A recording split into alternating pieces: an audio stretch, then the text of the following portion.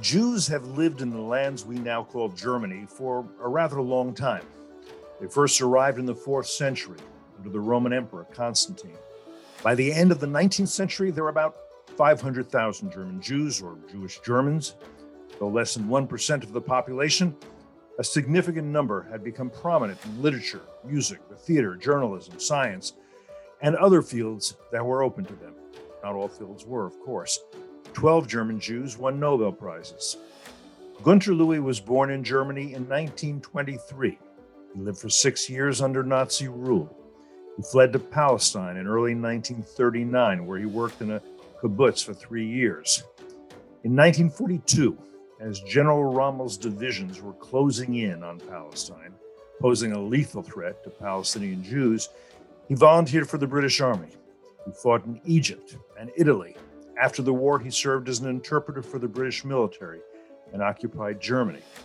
In 1946, he came to the U.S., where he has taught, studied, and written 17 books. His most recent, Jews and Germans, Promise, Tragedy, and the Search for Normalcy, the only book in English to fully explore the long, eventful, and troubled history of what he calls the German-Jewish relationship. I'm pleased that he'll be talking with us today. I'm pleased that you're with us too, here on Foreign Policy.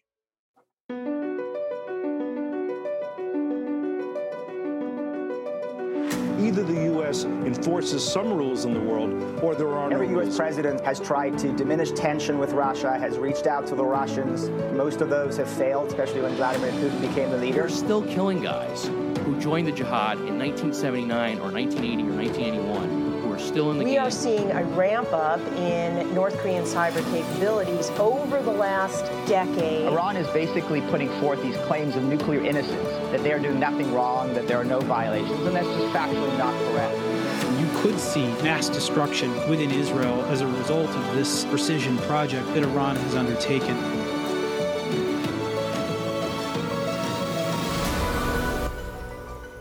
Gunter, thanks for giving us some of your time today. Hey, I thought I was thinking I would ask you how long you worked on the book, but that reminded me of the answer Jacques Barzun gave when asked how long he had worked on From Dawn to Decadence, his history of Western culture. He said somewhat grumpily, "I've been working on it my entire life." That's probably true of you too, and I imagine. Have you been working on this your entire life? No, not really. Maybe a couple of years. But it's your experience. I mean, tell us. Well, maybe start by telling us a little bit about your own life. I mentioned some of the details about your family. For example, do you know when your ancestors arrived in Germany? Not really. My father lived in Memel, which is now, I think, Lithuania, and from there eventually came to Silesia, and eventually to Breslau, the capital of Silesia, which is now called Wrocław, it's now part of Poland. So that's where I grew up. I had a relatively uneventful youth. I think things changed for the worse, of course, in 1933, when the Nazis came to power. I had to leave the German school eventually and switch to a Jewish school. And then in 1938, I went to what was referred to as Hachshara. That means preparation for life in a kibbutz in Palestine. I was a member of a German Jewish youth movement, which had started out as really being primarily German, but gradually had become more Jewish and eventually outright Zionist. So then in in the fall of 1938, I was on a farm, a little village, German village in Bavaria, where a group of us were learning agriculture. And the day after Kristallnacht, on November 9, we were assaulted by German stormtroopers who beat us up rather badly, and we had to go home. But then several months later, I was able to leave Palestine with an organization called Youth Aliyah, which was organized by an American woman, Henrietta Zolt. And that took me together with other youth of my age, about 15 years old, to a kibbutz. Now that was still Palestine, mind you, the British mandate. Just so this about your family, I'm curious. You came from, would you say, a fairly assimilated German Jewish family? There were different groups of Jews in Germany at that time. We're going to talk more about that because I think it's important. There was Orthodox community, or there were those who had come from the East, the Ostjuden. Your family was fairly prosperous, fairly assimilated. How would you describe? No, we were not very prosperous.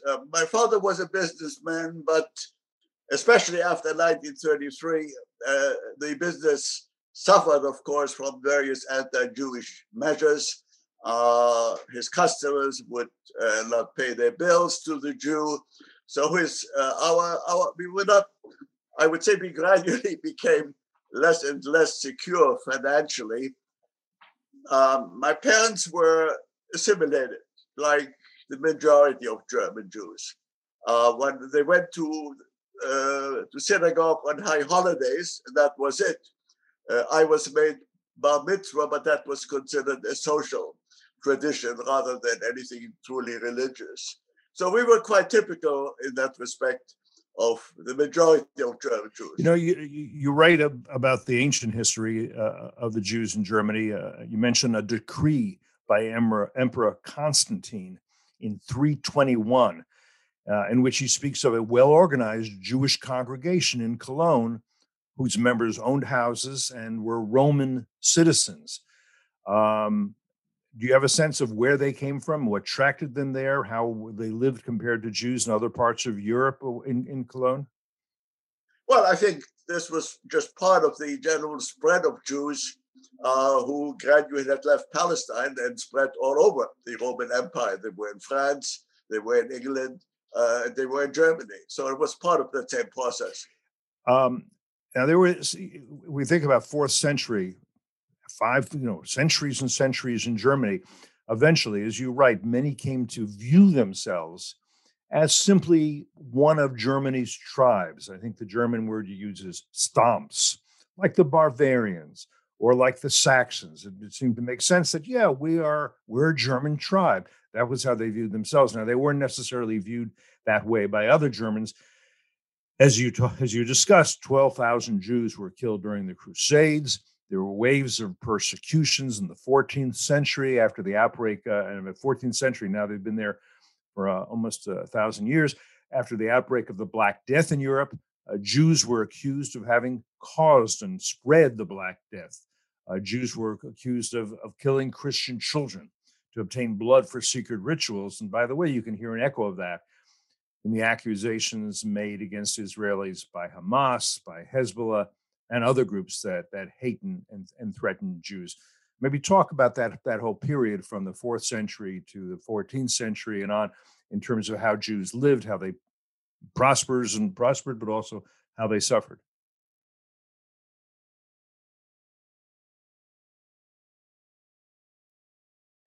I'm sorry, did you have a question? Well, yeah, no, I just thought you might want to elaborate a little bit on the Jewish experience from the 4th century to the 19th century. Well, they lived eventually in what was referred to as the ghetto. That means they lived in an area that was allotted to them. There were various restrictions in their dress. They had special obligations, special taxes to pay, get permission to marry, and so forth.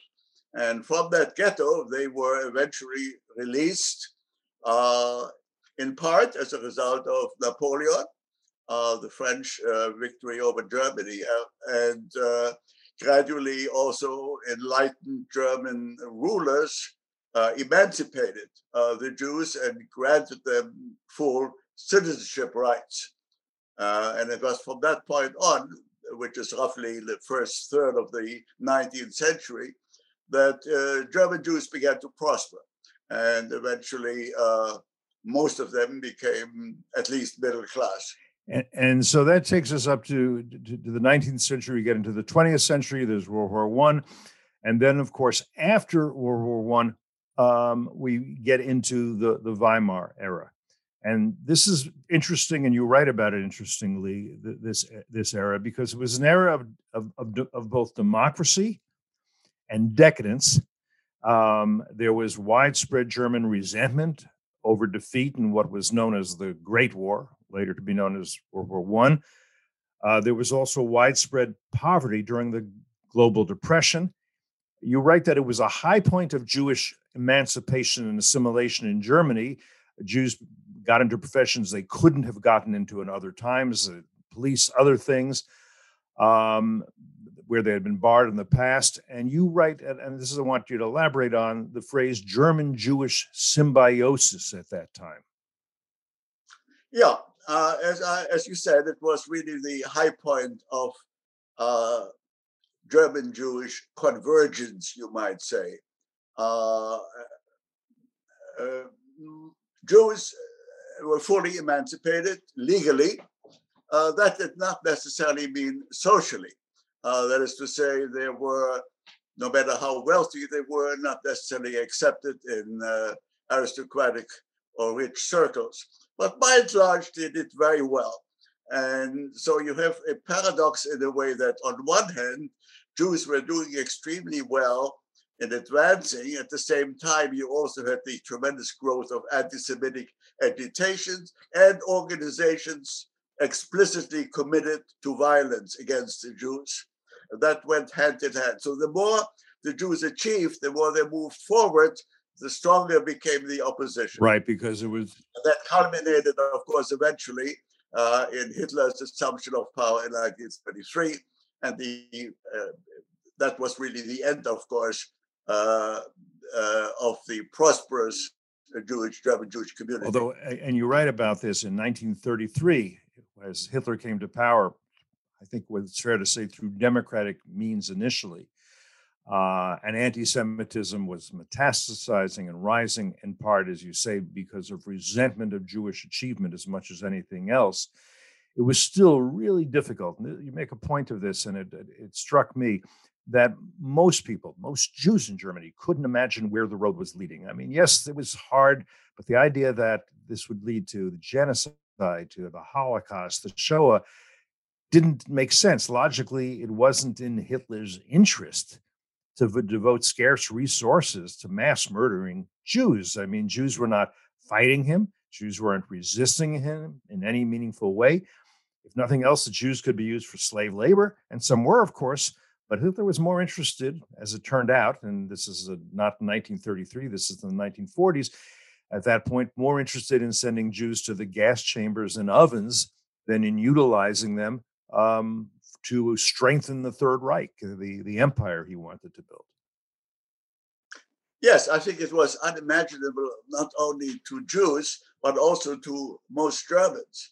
What eventually happened, the euthanasia program, the killing of 250,000 Germans who were considered unfit, and eventually the final solution, the program to exterminate European Jewry.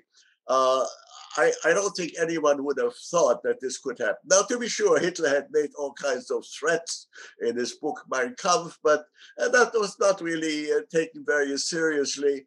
And it was always believed that somehow more rational forces would prevail, even in the Nazi movement. And there were Nazi leaders who themselves voiced these sentiments. Goering did, Röhm did. I mentioned the meeting between a German Jewish student leader and Röhm, the head of the SA. And this Jewish guy appealed to him and said, look, why don't you accept us? The Italian fascists accept us. Why don't the German Nazis accept us? Many of us would like to join the Nazi movement. And he answered, well, yeah, as far as I'm concerned, that would be okay. I just don't think Hitler would go for it. So that was the situation. Yeah, no, it's a great story. People need, I'm glad you told it, and people need to read it.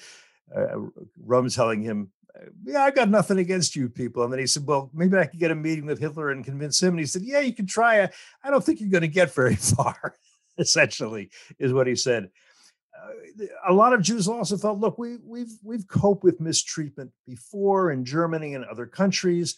We can cope with it again. We'll get through all this. One of the things, you also write about this, there were those among the anti-Semites who said, well, during World War I, the Jews shirked their duty. They were called, the Nazis denigrated Jews as cowardly shirkers. That's the phrase you use. Of course, that wasn't true. Quite the contrary in terms of World War I. That's right. It wasn't. In fact, my father was an example of many Jews who volunteered for military service before they were conscripted. Large numbers of German Jews did that. So yes, they were great patriots, and they continued to be patriots right through the war, even though it was not acknowledged and recognized. Yeah, in fact, I want to quote from your book because I found this fascinating. Out of a population of 500,000 German Jews, again, a tiny percentage of the population, 100,000 served their country in the war. About 80,000 of them on the front lines. The percentage of Jewish volunteers was higher than in the German population at large. About 35,000 Jews had been decorated, and at least 12,000 had been killed in that war. Some became famous war heroes. You write about Fritz Beckhardt. He was a World War I Air Force ace. He shot down 17 enemy planes.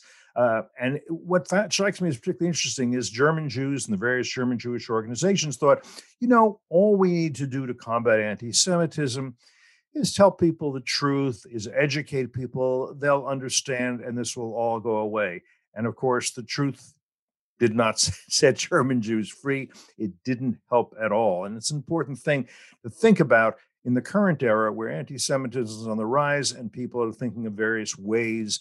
How do we fight anti-Semitism? Can we do it with education and truth-telling? And one wonders if that's a realistic possibility. At the same time, I think it probably is important not to draw too much from this experience. In other words, just because German Jews ended up in the Holocaust and were largely exterminated, this does not mean that this has to happen to other Jewish populations today who are also well assimilated and well recognized. So I think what happened in Germany was a very special thing, and there's certainly no historical necessity of this being repeated elsewhere. Fair enough. Another thing I wanted to draw attention to is Jews were able to leave Germany till what year? 1939, 40, 41? They were able to leave until October 1941. This is really quite remarkable because by that time, literally tens of thousands, hundreds of thousands of Jews in the East had already been killed by the Nazis in Poland as well as in Russia. But until October 1941, the regime encouraged Jews to leave. In fact, all the various anti-Jewish measures that had been adopted to destroy their economic independence, to subject them to various other limitations, were designed to make their life so miserable that they would get out. The problem was that while Jews may have wanted to leave, they couldn't find a place that would accept them. So the real tragedy was that tens of thousands of German Jews and other Jews could have been saved if the world had been more hospitable to refugees at the time. Remind me, do I remember correctly that you got out through France and then actually walked over the Pyrenees into Spain before getting to Palestine? How did you do it? Oh, no. I went with this program called Youth Aliyah. It was Walter Benjamin, the famous German philosopher, who tried to find his way to freedom over the Pyrenees and eventually committed suicide when he succeeded. And so you went from where to where? From Germany, just trace from Breslau to Trieste, and from there by boat to Haifa, Palestine. So, from Germany to Trieste, which is currently in Italy, but was then part of the Austro-Hungarian Empire, right? No, I think it was already part of Italy after World War I, right? I think it became part of Italy. I think you're right. Yeah, you're right. A lot of German Jews, of course, were resistant to the possibility of leaving. Some wanted to get out, couldn't find places. But you tell the story that of Chaim Weizmann asking Nobel laureate chemist Richard Willstatter to move to Palestine, to just suggesting he should, and Willstatter replying, I know that Germany has gone berserk, but when a mother has become sick, there is no reason for a child to abandon her. Now, and a lot of Jews stayed right till the bitter end, and very bitter it became, because they believed this was still their motherland, their fatherland, and that they would stick by it, and they would show that they had become, that they were so German, and and their loyalty was so strong that they would sustain life in Germany even under this, and that would eventually prove to their German co-citizens that they were as German as anybody else. Yeah, well, that was the great tragedy, because while German Jews had great faith in the goodness of the German people, this assumption was to be bitterly disappointed, because a large majority of Germans came to identify with the Nazi regime, its various measures, including anti-Semitism. Now, you make a good point about the uniqueness of the German situation, but I just want to raise two parallels, two similarities with what I see taking place in the West. The rise of anti-Semitism in Weimar with the Nazis began with a boycott campaign, right? The slogan was "Do not buy from the Jews." I'll pronounce it badly, "Kauft nicht bei Juden," right? Today we have a boycott campaign against Israel. Don't buy from the Jewish state. The Nazis objected to what they called Jewification of Germany. Israel's enemies now accuse Israeli Jews of Judaizing Jerusalem, perpetuating the lie that Jews are not the oldest surviving people of that city and the only people ever to have had Jerusalem as their capital. Also in the Nazi Party, you talk about it as a party actually composed of various social elements, but with anti-Semitism serving as an important unifying element. I might point out that anti-Semitism is one of the few points of agreement on the far left and the far right, and it's at least tolerated by quite a few others, including those who would not tolerate discrimination against other ethnic or religious minorities, or against sexual minorities either. Again, I'm not saying that the situations are the same, identical, but there are analogies there that do strike me. Yeah, I don't deny. Of course, there are parallels here and there. But I think what is really decisive is that after the Holocaust, we yet have to see any government specifically and formally endorsing anti-Semitic measures.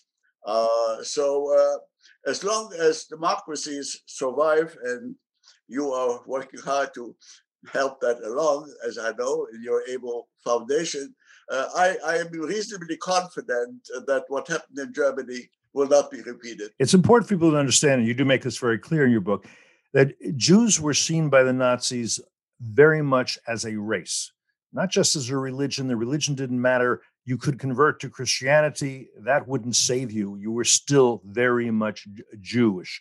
Jewish being a race, an accursed race, one the Nazis believed had no place in Germany, and one which eventually, in the Nazi view, had no place anywhere in the world. I mean, the cries from the Nazis were "Jews perish," "Jude verrecke." Again, I'm probably pronouncing it bad.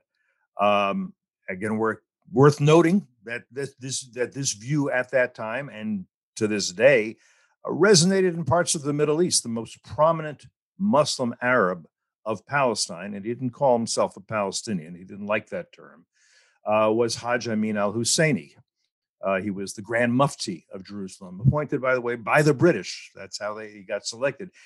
But during World War II, he moved to Berlin, where he assisted Hitler in the Nazi cause, not least through propaganda broadcasts into the Middle East, where he very effectively intertwined Nazi anti-Semitism with the Arab Muslim variants, and also attempted to organize European Muslims into Nazism. And by the way, the Nazis had no problem with Muslims. I think Hitler actually rather admired Islam compared to Christianity. I guess you pretty much explained the experience of the Jews under the Nazis. It got worse and worse. Those who could leave did, but I guess by the time you mentioned in 41, when Jews could no longer leave, as I recall, there were about 160,000 Jews remaining out of the original 500,000 in Germany, and most of them, very few of those survived the early 1940s, if I'm correct. Right, right. So after World War II, what happened? How many Jews remained in Germany? How many Jews returned to Germany? What was the situation immediately post-war? A relatively small number of Jews had been hidden by German friends or relatives, and they survived underground. It's interesting to note that the number of Jews hidden and thus protected against the Nazis was smaller proportionately in Germany than in other countries like France, for example. But a limited number survived, and another limited number returned, especially to East Germany. About 5,000 German communists went back to East Germany, hoping that socialism, as Marx had predicted, would eliminate the Jewish problem, and they would become good German communists. And of course, that did not happen either, because the communists, both in Russia and in Germany, gradually turned anti-Semitic, and German Jewish communists were gradually eliminated from the leadership positions, which they had first had achieved. In the West, the situation gradually improved. There was quite a bit of early anti-Semitism, especially when there were still large numbers of DPs, displaced persons, who had various privileges, who had better food than Germans at the time. But this anti-Semitism decreased drastically over the years. And that changed again when you had the influx of large numbers of Arab, Middle Eastern refugees coming to Germany in the last 10 years. So the upsurge of anti-Semitism in Germany today is in large measure, it seems to me, a reaction to this influx. I think Prime Minister Merkel probably deserves our moral admiration for her willingness to take in this huge number of unfortunate people. But the political repercussions were highly negative. It simply overtaxed the German democratic system. And to today have an upsurge of right-wing parties and a growth in anti-Semitism again. And that's odd in a way, because the right-wing parties object to the massive immigration from the Middle East of Muslims, and yet that doesn't mean that they are sympathetic towards the Jews in the country who are the victims of Muslim anti-Semitism. Right. I want to emphasize this point that under the Nazis, Jews who converted to Christianity, that didn't save them, even if their parents had converted. In some cases, their grandparents had converted, they were still considered Jews. They were still targets. And then in East Germany and in the Soviet Union and other communist bloc countries, Jews could say, well, I'm now a communist, so it shouldn't matter that I'm a Jew, but that didn't help. And all the Soviet bloc countries, except Romania, I'm not sure why, voted for example, for the UN resolution denouncing Zionism as racism. And in other words, saying Palestinian nationalism should be supported, but Jewish nationalism should be considered a crime against humanity. So it's really a catch-22, no way out. Talk a little bit about, Jews so I guess we've discussed Jews in Germany today. How large a population is it? Do you recall? I think it's about 200,000, that's the figure I remember. And the majority of them now are from the East, from Russia. These are Russian Jews. In fact, it is being said, many of them pretend to be Jewish, they probably aren't, but it made it possible for them to escape the hardships of Russia and being admitted to Germany, where they got good jobs, education, and so forth. So the majority of German Jews now are now from the East, and a relatively small minority dates back to the original German Jewish population. And as I understand it, the Jews who living in Germany who come from the Soviet Union, for example, they don't have this sense of Germanness that the German Jews did when you were a child, when you were growing up. That 1,000 years or more of German Jewish history that made the German Jews feel that they were a tribe of Germany, that they were very German, that they looked upon Germany as their fatherland. These are immigrants from the Soviet Union, immigrants to Germany, and it's where they live now, and they will until they feel the pressures are too much. And if that happens, then they'll leave. But it's a different German Jewish population. That's right. It's largely opportunistic. It made it possible for them to get into Germany and prosper and do well, in contrast to what happened in the Soviet Union and later Russia. Yeah. Maybe talk about Germany's relations with Israel.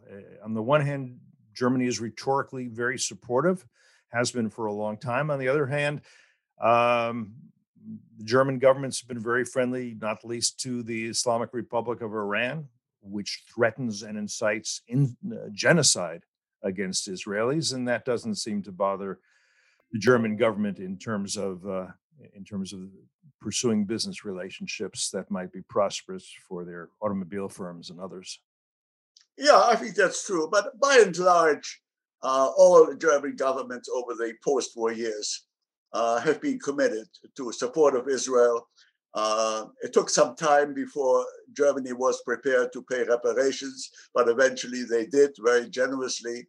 They have also provided restitution to German Jews in America. I myself benefited from a grant which I received that helped my education. So by and large, I think the German governments consistently have been very supportive of Israel. Gunter, anything else in the book that I should have asked you about, or anything that you've thought about subsequently since writing the book that you want to emphasize in this conversation before we come to a conclusion? Not really. I think we covered the ground. Well, Gunter, your book again is Jews and Germans: Promised Tragedy and the Search for Normalcy. It's a marvelous book. I learned a lot from reading it. I think others would as well, and so I don't hesitate to recommend it. Thank you for all the work you've done. Thank you for this edifying conversation, and you and I will continue to talk. Very good. Thank you. And thanks to all of you also who have joined us for this conversation here today on Foreign Policy.